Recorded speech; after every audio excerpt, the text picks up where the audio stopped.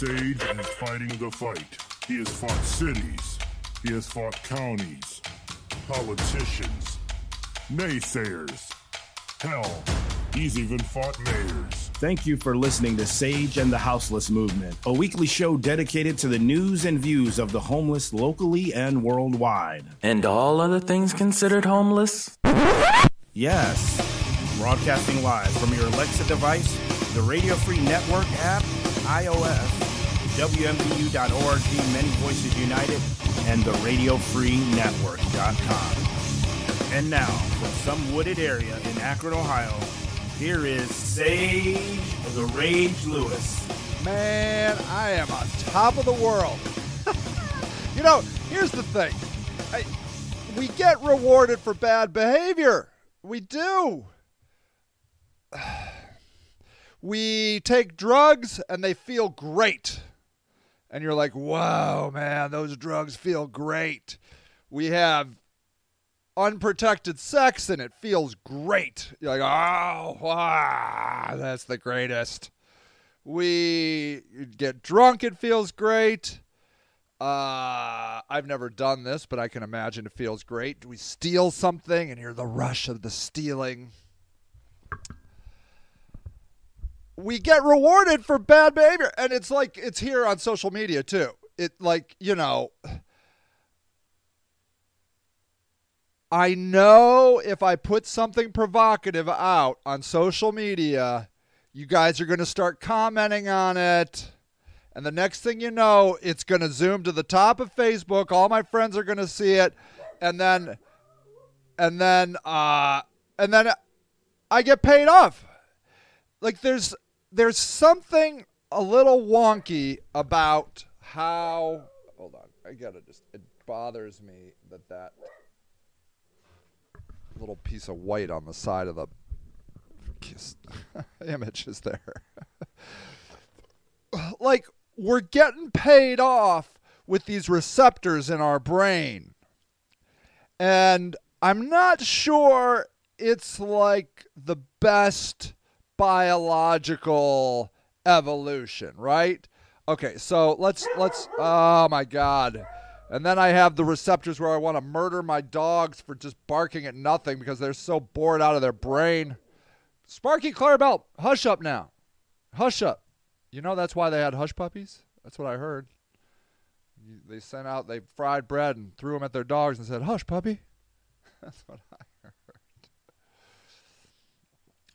What are the receptors in your brain that go off when cool stuff happens? I love Google. I love, no. Okay. What receptors in your brain are affected with social media? Okay, here, let's just look at this. Where is my thingy? Okay, hold on. Okay. And where am I? There I am. Okay, so it says in the last 15 years, social media has become such a pervasive part of our lives that we don't even notice how much time we're spending on it. Reports we spend 135 minutes on social media each day. Whatever. Who are those losers only spending 135 minutes? I can do that on TikTok alone. Following an upward trend of increasing time spent on social media, each year raises the question, what's the effect? Comparison is the thief of joy. Okay, I don't know. Okay, let's see. The University of Pennsylvania study examined how social media use causes fear of missing out. FOMO. You've ever heard of that? FOMO?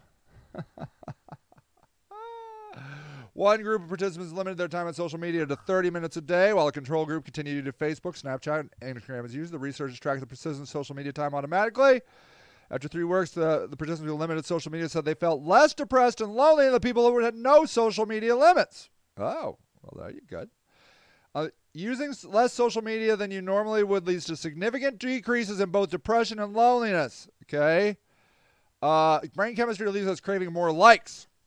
Neuroscientists are studying the effects of social media on the brain and finding that positive interactions trigger the same chemical reactions caused by gambling and recreational drugs. That's where I was headed on this. According to the article, When you get a social media notification, your brain sends a chemical messenger called dopamine. Dopamine. Makes you a dope. Dopamine. Along a reward pathway, which makes you feel good. Dopamine is associated with food, exercise, love, sex, gambling, drugs, and now social media. Variable rewards schedules up the ante. Psychologist B.F. Skinner, I remember that guy, first described this in 1930s. When rewards are delivered randomly, as with slot machines or positive interaction on social media, and checking for the reward is easy, the dopamine triggering behavior becomes a habit. A habit. Like all these things, spending too much time on social media isn't just a bad habit, it can lead to real consequences. It shows we're basically carrying around a little dopamine stimulators in our pockets. So it's not surprising we're constantly distracted by our phones. A TED video explains that social media makes us bad at multitasking. It calls phantom vibration syndrome. Oh, I have that. When you feel like your phone's buzzing, even though I have that. Do you have that? I have that. I totally have that phantom vibration thing where I feel like my phone is buzzing in my pocket and it's not. Just like a gambling or substance addiction, social media addiction involves broken reward pathways in our brains. Interesting. Broken. Social media provides immediate rewards. Immediate. Yes. In the form of attention from your network, for minimal effort, through a quick thumbs up tap. Therefore, the brain rewires itself. Rewires it. Making you desire likes and retweets and emojis and so on. According to TED, 5 to 10% of internet users are psychologically addicted. Can't control how much time they spend online. Can't control it. Brain scans of social media addicts are similar to those of drug-dependent brains. There's a clear change in the region of the brains that control emotions, attention, and decision-making. To make matters worse. Hi, Michelle. To make matters worse, according to TED, the reward centers in our brains are most active when we're talking about ourselves.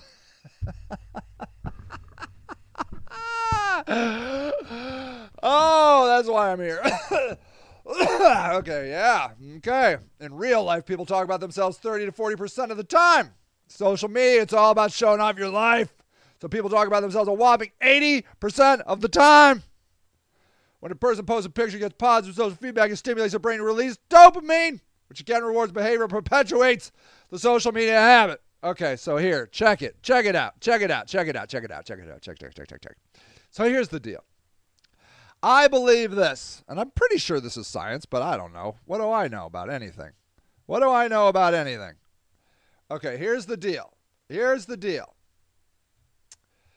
There are people that I think are more susceptible to addictive things than other people. I watched a guy, I wouldn't classify him as a friend. I've met him, so I do have murderous tendencies when my dog barks like that. Why is that? Claire Bell, hush up now. I will not murder my dog, I promise you. It just drives me nuts, the barking. Anyways, it's about nothing. Like the dogs are supposed to bark when we're under attack. Everything they think is an attack, and so therefore it becomes useless. Their attack mechanism, telling me when we're under attack. I'm like, whatever. We're always under attack, according to you. So look, I was listening to this guy, this associate of mine, maybe someday a friend. He was on TikTok. He's got a TikTok, and he said, "Look, I was addicted to whatever drug he was addicted to before I was born." He said, before I was born. Bam. I'm like, that is crazy. And we know that's true. Alcoholics come from alcoholic families. We know it. We know that's the case.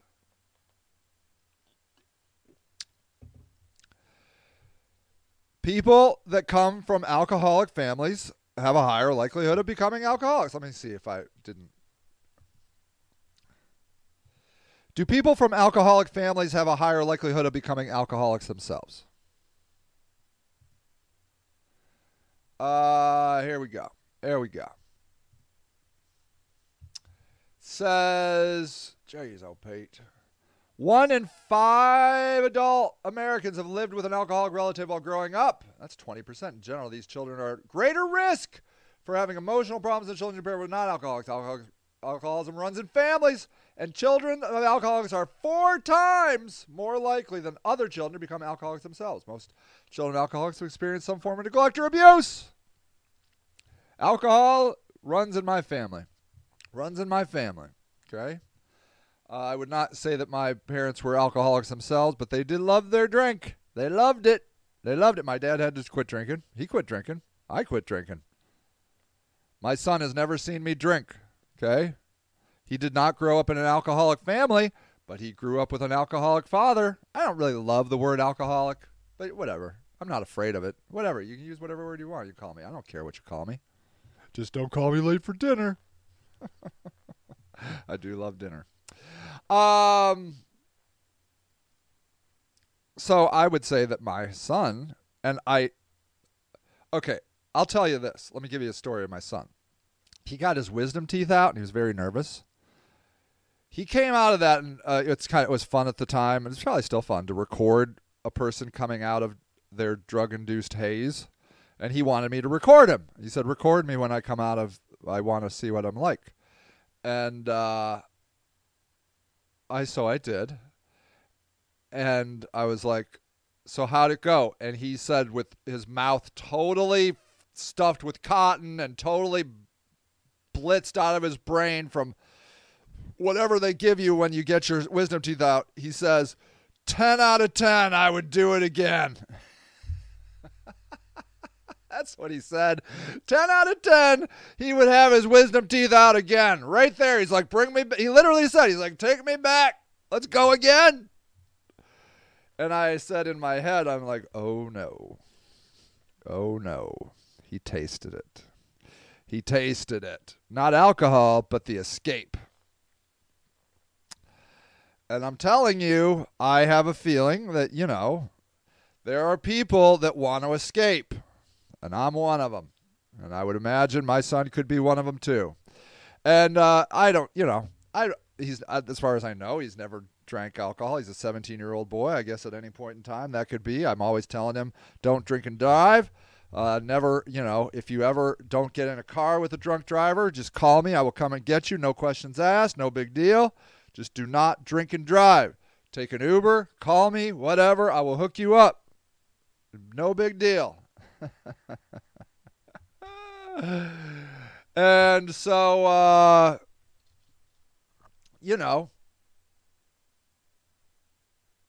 I just wouldn't be surprised if, he finds the deep, passionate love that I have for alcohol. I quit in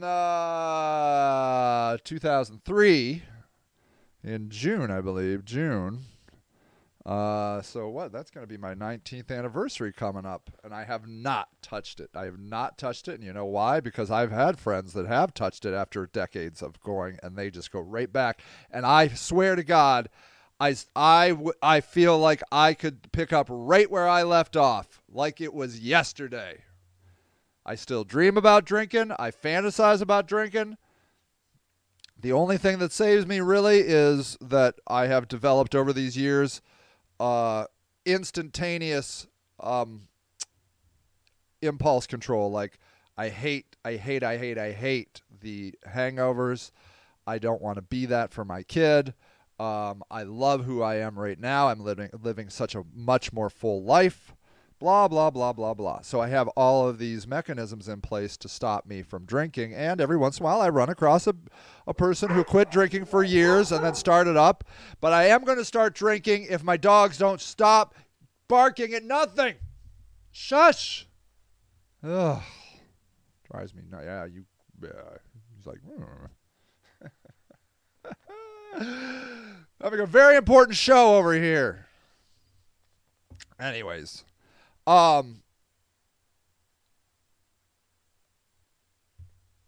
When you are an addictive personality, have addictive traits and that type of thing, You absolutely cannot just be like, and now I will no longer be addicted to anything. No, no, no, no, no, no. First thing I did was when I stopped everything. I stopped drinking, smoking, and drinking coffee. They were all intertwined together. I started with 2 pots of coffee a day, got done with my first pack of cigarettes by the end of work, and then finished off my whole another pack of cigarettes between work and to bed. That was like my life. And so I just was like, I got to quit the whole thing. And so when I quit it, the first thing I did was I built a home movie theater. I renovated the third floor of our attic, and I made my drink of choice, Kevin McCartney, was beer, Budweiser, in a bottle, long neck. Loved it. I would buy a case, which is 24 bottles of beer on the wall. Now, I would start normally my favorite drinking day was Friday, and I would start at about 3 or so, and I would drink that first 24 bottles of beer, and then I would head out, and then we would go to the bar later on, about 10 o'clock. And then, and mind you, I never ate. I never, ever ate.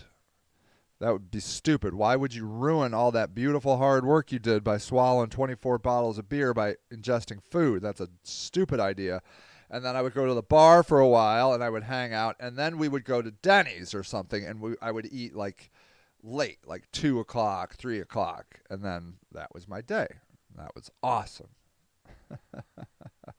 I would occasionally do shots, but mostly I liked drinking beer because I knew exactly where I was. I knew how drunk I was, and if I was drinking shots, I would sometimes black out. I wasn't in complete control of my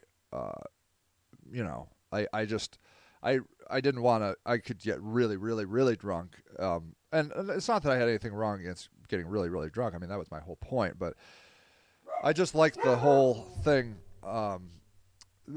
Beer. Anyways, so that was it. But what I will tell you is the first thing I did was I built that theater to take my mind off of it. And then not long after, I started training for a marathon. I ran 3 marathons. I ran Chicago. That was my first, my favorite. Then I ran Pittsburgh. That's hell. That's absolutely, absolutely hell. Yeah, crazy shit indeed. And then I ran Akron, my hometown marathon. Ran three marathons. And I really wrecked my left side of my body. And then what happened was I was still running, but then I got on antidepressant medication, and that leveled me out so great. And I've been on that ever since. I'm at 40 milligrams of citalopram, which is Cialis? I don't know what it is. Citalopram is just the generic name of it. I don't know, but I love it. I love it. I love it. I love it. I love it. I'm almost out. I got to get back to the doctor and get me some of that delicious goodness. It takes the edges up. So running is nice because it's really sharp peaks. Like it can really make you feel great, but then it comes crashing down quite soon. What's up, Thomas? It is good to see you. It is good to see you. And citalopram just really has done a wonderful job of just leveling me out. But what you need to know is, and why did that get dark like that? Thank you. Okay, so the thing that you need to understand is that I'm always putting things in that place. So I drink all day, and now I don't usually drink Diet Coke all day. I drink a couple of these, but I drink Lipton tea. I drink tea, and I love it because it doesn't get me too jacked up on caffeine. I never seem to get headaches. Sometimes I can get headaches if I drink too much of like pretty high caffeinated stuff, which I think this is. So I can drink that all day. I'm a drinker. I love ingesting things. So I have a oral fixation. So I always have to have something going in my mouth at all times. And a hot tea is my choice of, and it's been for, going on 20 years. I used to hate being a teetotaler, but now I'm fine with it. Whatever. Genghis Khan was a teetotaler, and that guy was a gangster. That's what somebody told me once. It really helped me out. So, what you got to know is that I think people like me, and all of us are on a scale of all this stuff, right? But people in my camp that are addictive, I think those dopamine hits mean more to us somehow.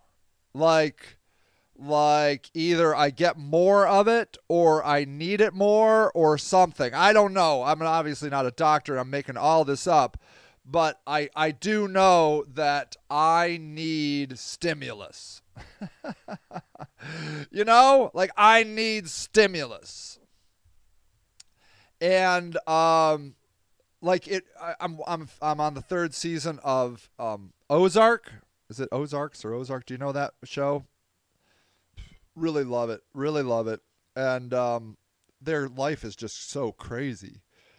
And I don't know that I could handle that life. Like, that looks even too stressful for me.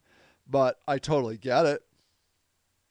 I totally get why you would want to be in with the cartels and making all that money and moving things and the risk of it. Risk takers, I guess you would call us, right? Is that what you would call us? Risk takers? Let me see what makes a person a risk taker? Okay, let's see if I can figure this out. What does it mean? At work, cautious person, risk taker. They have a sense of adventure. Once they decide they'd like to do it, they're impatient to get started. They make decisions relatively quickly. They're comfortable making executive decisions on the spot. They're more accepting of failure. Oh, yeah, absolutely. Extreme, they may have it in the extreme. Ask forgiveness, not permission. That's just my modus operandi, baby. In the extreme. Ha! That's my daily existence. I should wear that as a t-shirt. Ask forgiveness, not permission. That how would you live any other way? Anyways, that's at work. That's dumb. 12. Okay. Let's see here. Oh, look at her. She looks legit. That girl looks like she's a drug runner. Or at least thinking about it. You're comfortable being uncomfortable, yes. You're up for a gamble, yes. You're used to getting in trouble, yes. You're a person of action, yes. You know what you want, yeah, right. You trust your gut, yes. You're naturally curious, yes, I am. Brush off failures, what is it? Yeah, like I'm a born failure. My whole motto is I can't lose all the time. You won't settle for the way things are. Hell no. You're decisive. You're passionate. You're confident in yourself. Can a relationship coach help you? Oh, my God. If that's you, call somebody now. Call somebody now. I don't know why we're like this. Is it dopamine? Let me see. Hold on. Does dopamine cause risk-taking? Ah, yeah, there it is. Okay. High levels of dopamine. Okay, see, this could be it, right? Boosting levels of neurotransmitter dopamine can lead to increased risk-taking, according to research. Dopamine is involved in reward learning, and previous research linked dopamine, like the study gambling, with compulsive gambling people and people with Parkinson's. Interesting. The study found that dopamine levels of a healthy adult led persons to more. Okay, so I bet you this is it.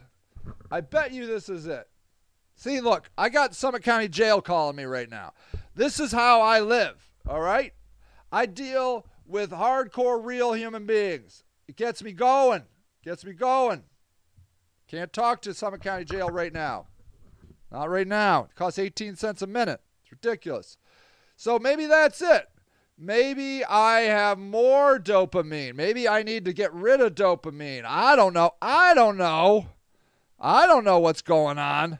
I'm not sure. But all I can tell you is I need the fix.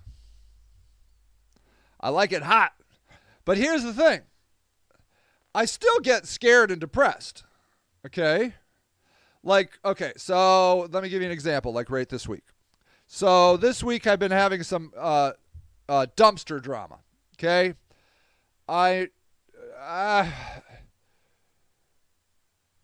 Trying to be sensitive to all parties involved. What you need to know is I got permission to put my dumpster on a piece of land. I got permission. Okay? I want to just say it like that. I followed all the rules. I got the written permission, the verbal permission, blah, blah, blah permission. Okay? I got it. You understand?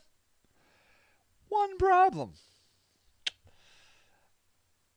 Person whose land my dumpster was on was the city. Denny Wilson, my man. My man in the house. What is up, Denny Wilson? You wouldn't miss nothing. It's just me talking for an hour about nothing. So, now, here's how it went.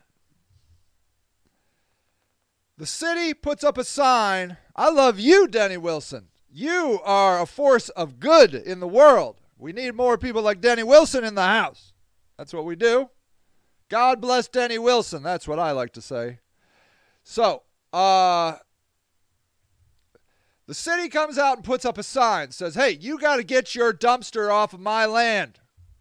Okay? They gave us till like Tuesday. Just call it Tuesday. All right?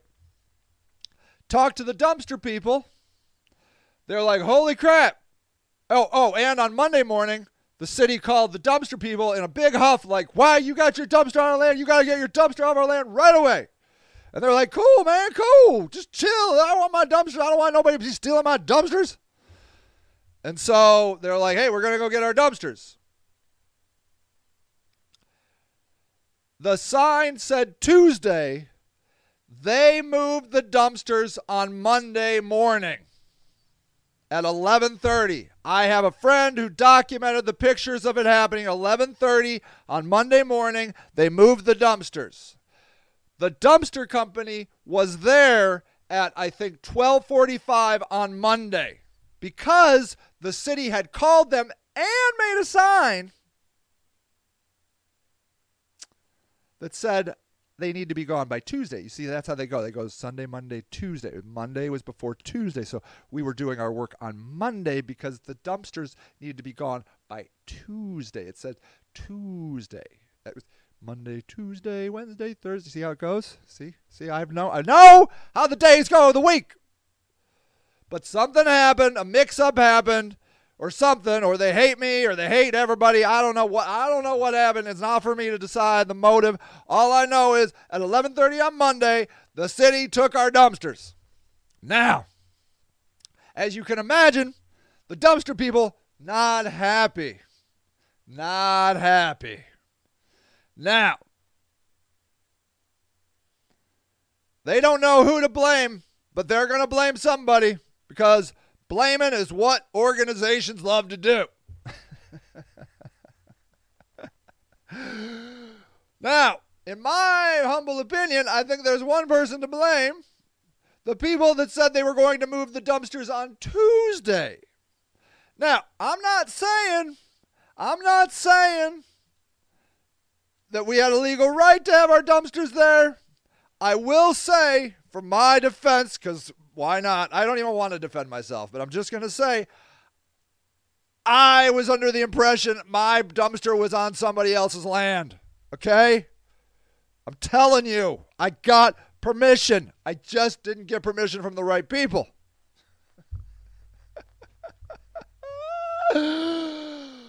But the sign said Tuesday. Okay? If they said Monday and they had taken it on Monday, you'd be like, yeah, damn, man, we should have acted faster. They said Tuesday. It was Tuesday. And they took it on Monday. So now, dumpster people are mad. And dumpster people are legit people. think most of them are gangsters. I don't know about Republic. I'm pretty sure Waste Management, totally gangster. Totally the mob, right? Am I right?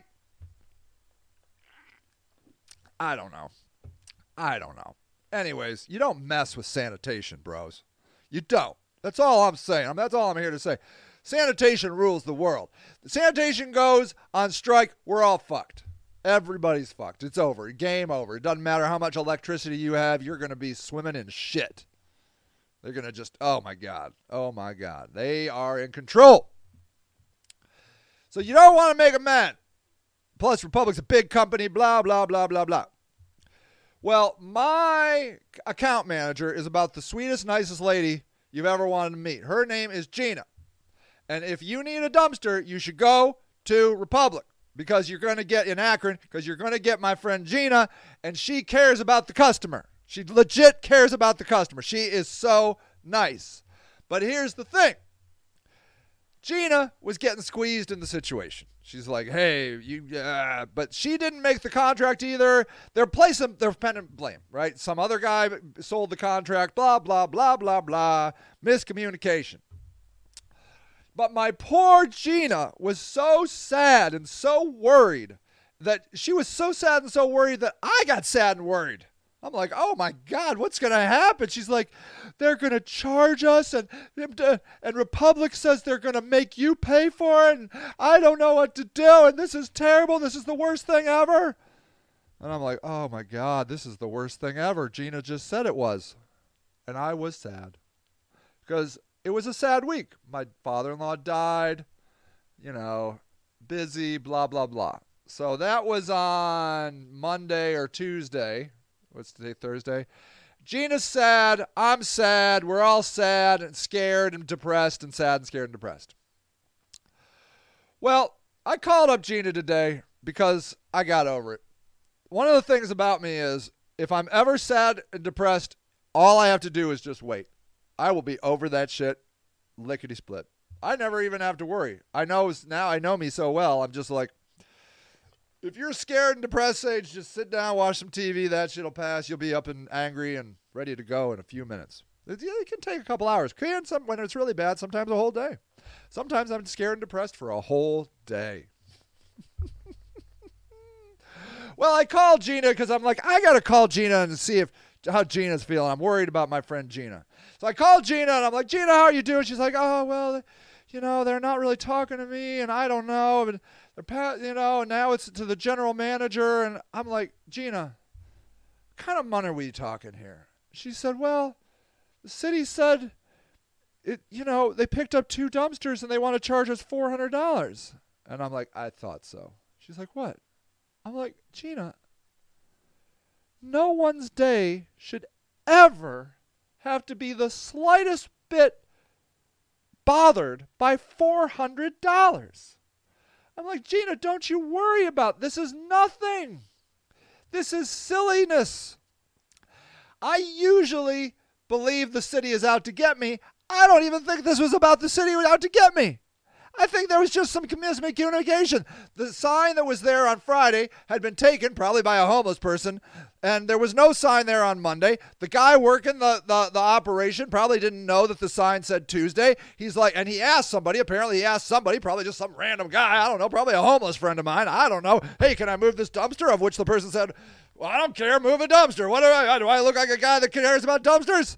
And so they brought their truck, and they moved it a block down the road to 850 that's where they store stuff. They wrote a phone number and they put the address. They moved the 2 dumpsters over there. The dumpster people got their dumpsters back. It's not like I have to buy a dumpster. $400. Now look, I know $400 is a lot of money, but to a company, which is what these all are, this isn't me with a dumpster, it's my company with a dumpster. $400 is like a lunch. It's a lunch that I don't take people to.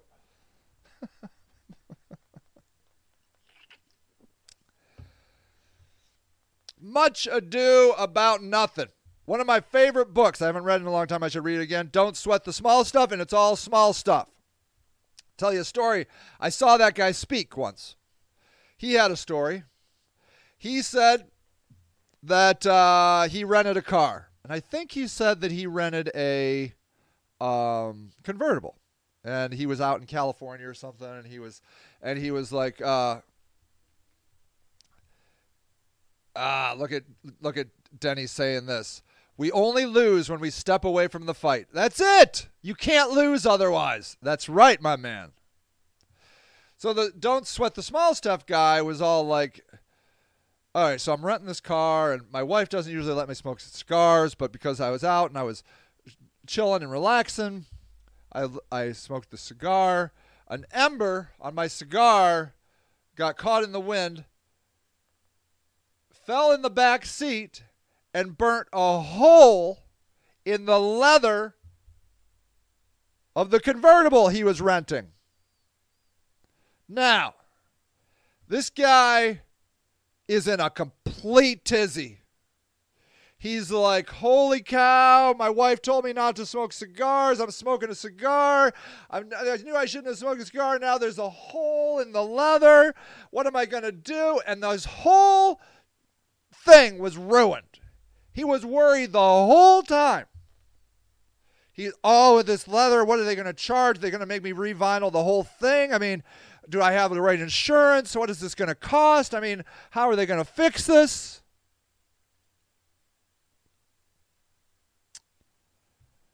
So,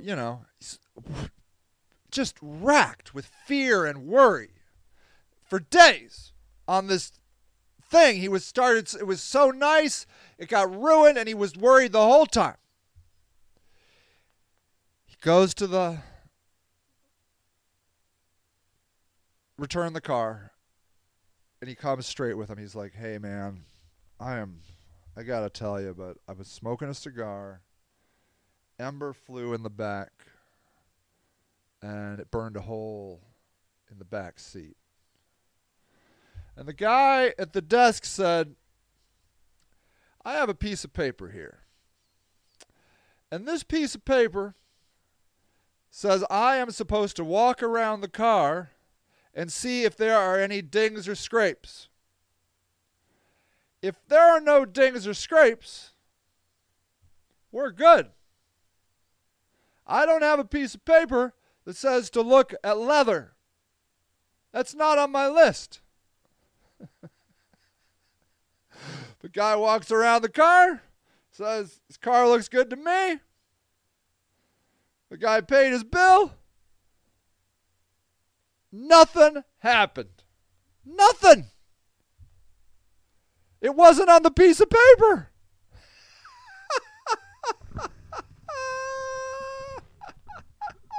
It wasn't on the piece of paper. He spent all that stress, all that worry about nothing. And I was thinking about that, like, I called Gina and I said, Gina, did we lose the dumpsters? Because I had researched dumpsters, and I'm like, well, she's like, yeah, dumpsters are really expensive. I'm like, I think your dumpsters are like $2,000. I mean, I'm pretty sure online I can buy a dumpster for between $2,000 and $3,000.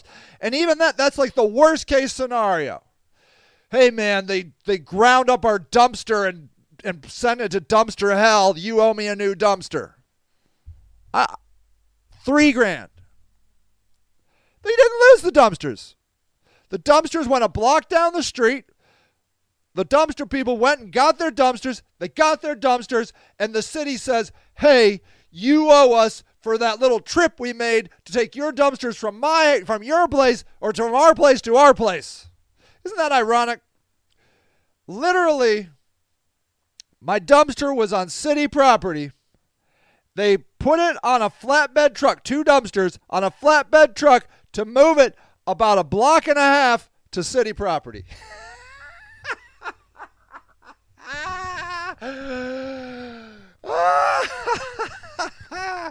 They did. But whatever. Hey, man, I get it. Systems are funky. So it was $400. And she's like, I'm like, I don't care.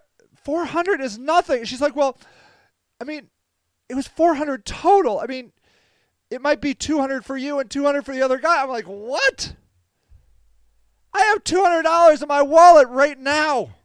I will hand you the $200, Gina. We don't need to worry about these silly things in our lives. Oh, no. Now here you see, Omi is currently at the hospital with your son who was admitted. Oh, my goodness. Now these are the worry. Okay. I guess it's a thing with these kids for her high on Benadryl and, well, he almost died. What? I guess it's a thing for these kids to get high on Benadryl? Wait a second. Your son got high on Benadryl and almost died? What? This is what we do these days? What?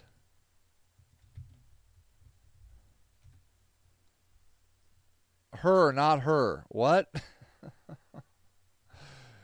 Get high on Benadryl. What? Uh-oh. Diffusing the Benadryl challenge. Uh-oh.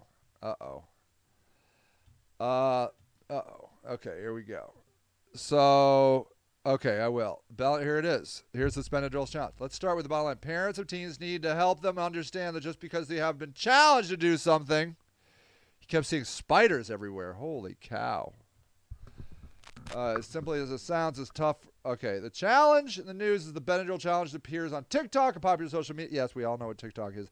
The idea was to take a whole lot of Benadryl in order to cause a high with hallucinations. Jesus. While it's true that it can make you high and make you hallucinate, when you take too much, it can make you have seizures and pass out and have heart problems or even die. Holy crap. Indeed, emergency rooms across the country have been treating overdoses of this stuff, or at least one death. To TikTok's credit, they say they've taken down the videos and monitoring for any new ones.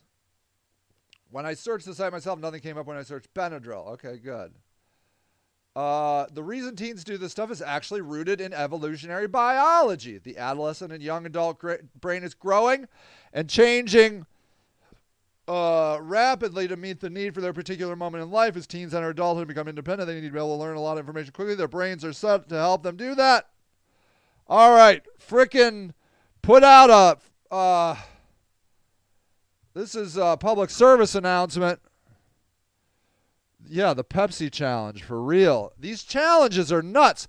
My kid's school had all these challenges after COVID. I don't know, stealing stuff from their schools? Okay. All right, everybody. We need to talk to our teenagers about this Benadryl challenge. This sounds like bad stuff. Bad. I'm so sorry. Lock up the Benadryl. Yeah, I guess lock up the Benadryl.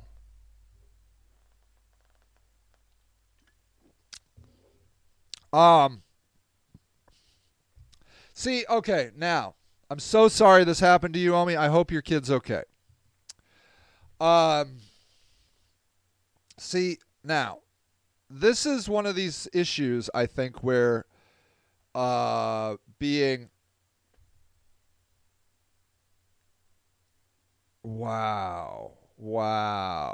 Omi says the temperature was 104 and the heart rate was 200. Wow. I'm so sorry.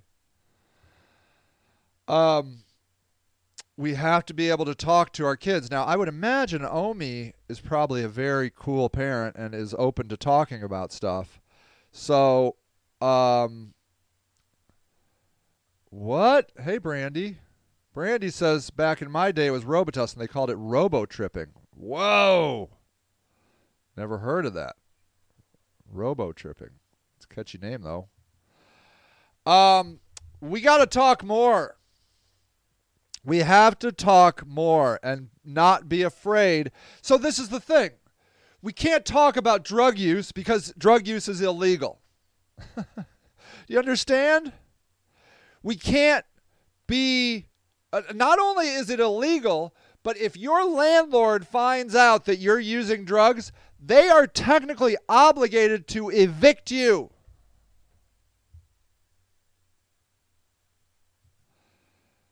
They layer robo-tripping on Benny tripping. Jeez, oh Pete. Has anybody heard of LSD? Anybody? What are they doing? Wow. Mushrooms. You can learn how to grow mushrooms online. Why don't people do that? Why don't people learn how to grow mushrooms? You can go on any of these forums and learn how to grow mushrooms.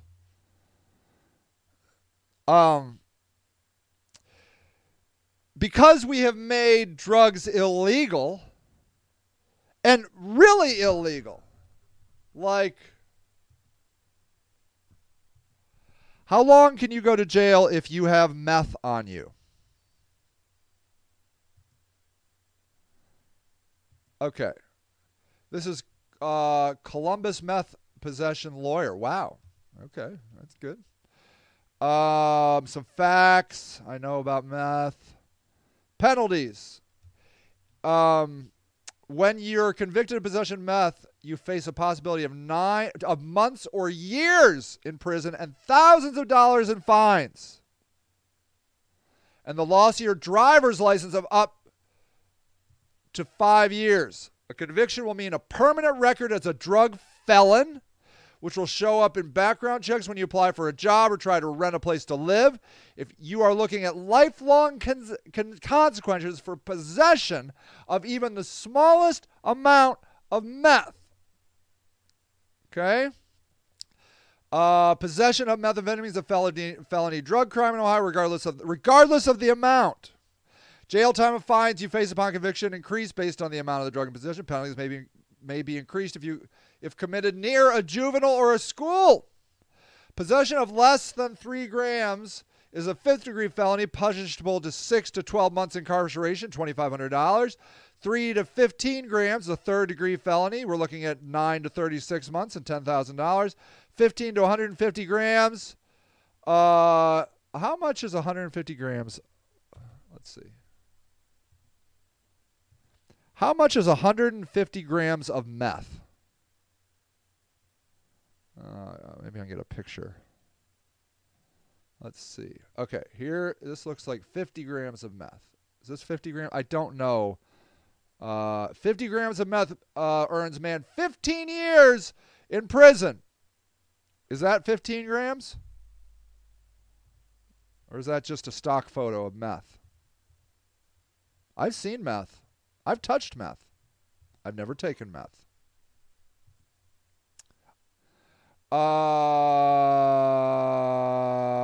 How much meth is this? I don't understand. I don't know how much meth is meth.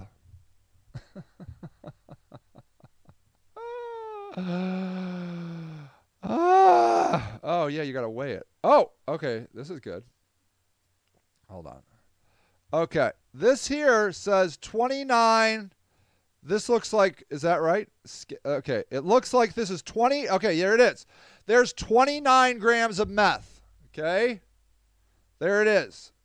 29 grams. I mean, it looks like a lot of meth to me.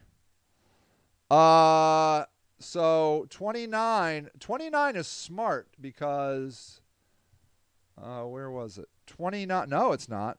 15 to 150 is a 2nd degree. Okay, that's, mandatory prison time from 2 to 8 years and a mandatory fine of 15. Possession of 150, 1st degree felony, 3 to 11 years. 300 grams, 1st degree felony. Court may impose a possible prison sentence of 11 years. Additionally, you're classified as a major drug offender and may face a mandatory $20,000 fine. This is bullcrap. Absolute total bullcrap. Because what we have done now is we've terrified our addicted people. We've terrified them. Okay? We have terrified our addicted people that they can't talk about drug use. Because if they talk about drug use, they're looking at serious consequences. Automatic drug felon for the rest of your life. Automatic. Automatic, no matter how much meth you have. Okay? How do you begin to talk about drug use if you can't talk about drug use? Hey, I use drugs. I was just using drugs. I have some drugs on me. I don't have drugs. I'm a straight edge. I'm not talking about me. This is a person that I wouldn't lie. Well, would I lie about my drug use? Probably. Yeah. But I will take a urine test anytime you want. I'm telling you, I will. You can, and I will whip I will whip my penis out. You will see my penis taking a drug test so you know it's not somebody else's, and you will see that I pee clean. I pee clean. I always pee clean. I don't even like marijuana. When my kid leaves, I'm going to really try to work on my marijuana habit, but maybe not even, because I'm also an FFL. I have a anyways, yeah, I just don't do drugs. I don't drink. I'm a straight edge guy. So Omi says, I've been talking to my kids about it as long as they've been alive. I have one who won't touch it and one who won't say no. There you go. Isn't that interesting? Wait, I'm sorry. Hold on. There. Yeah. So isn't that interesting? Same parent, same house, one who's like can't stop it and one who wouldn't touch it. Very interesting, right? We must decriminalize drug use. It's a waste of money. It's a waste of resources. Spending all this time locking people up for an illness. All mainstream all mainstream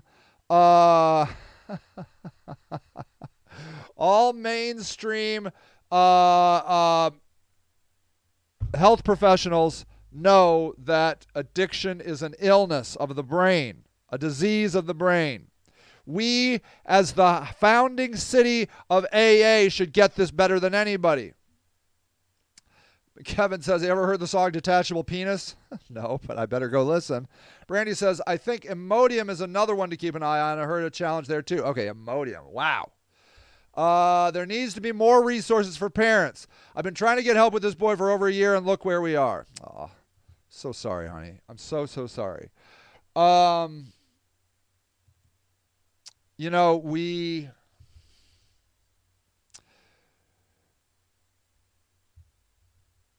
can't live other people's lives, right? And as a parent, we feel absolutely responsible and devastated that what more could we have done. They're not us. They're a human. They are a fully functioning human. I don't know how old your kids are, but I mean, they're people choose their own life, and all we can do is love them as much as we can love them. If you can love a person safely, you know, without getting robbed or repeatedly, you know, or beaten or killed.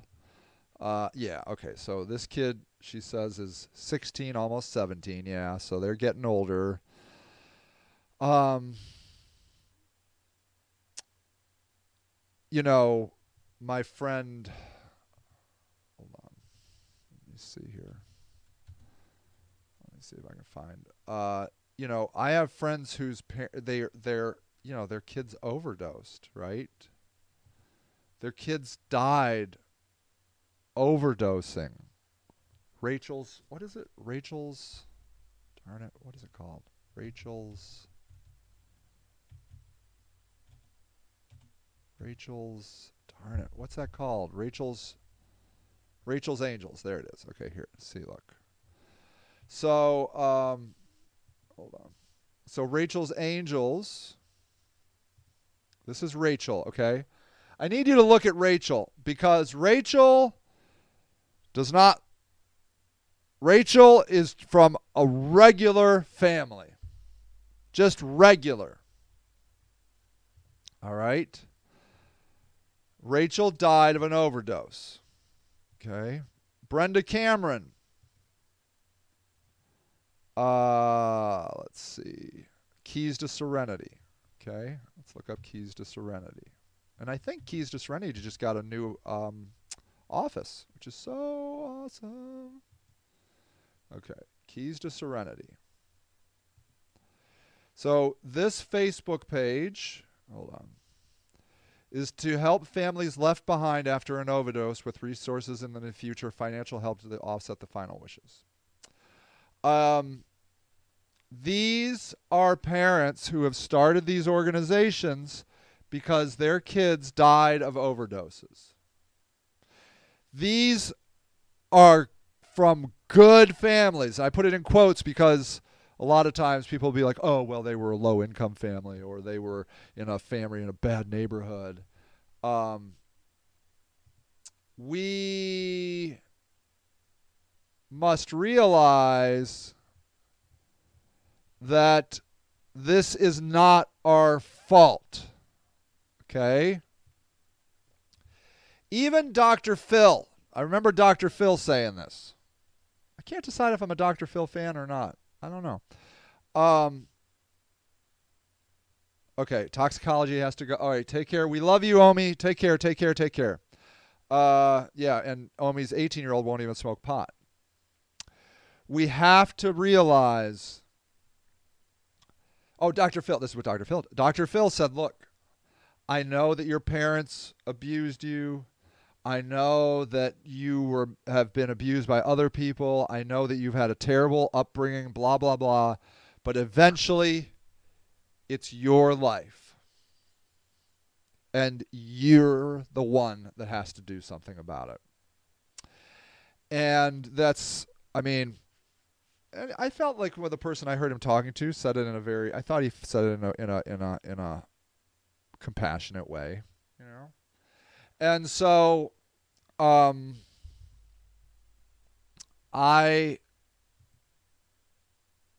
don't want the love one. I want the care one. There we go. We just do the best we can. And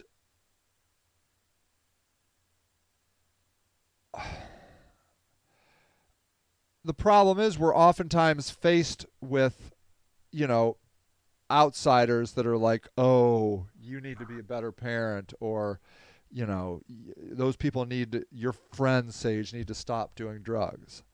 And I'm like, it's not on me. All that's on me is to love and care for them as much as I'm able.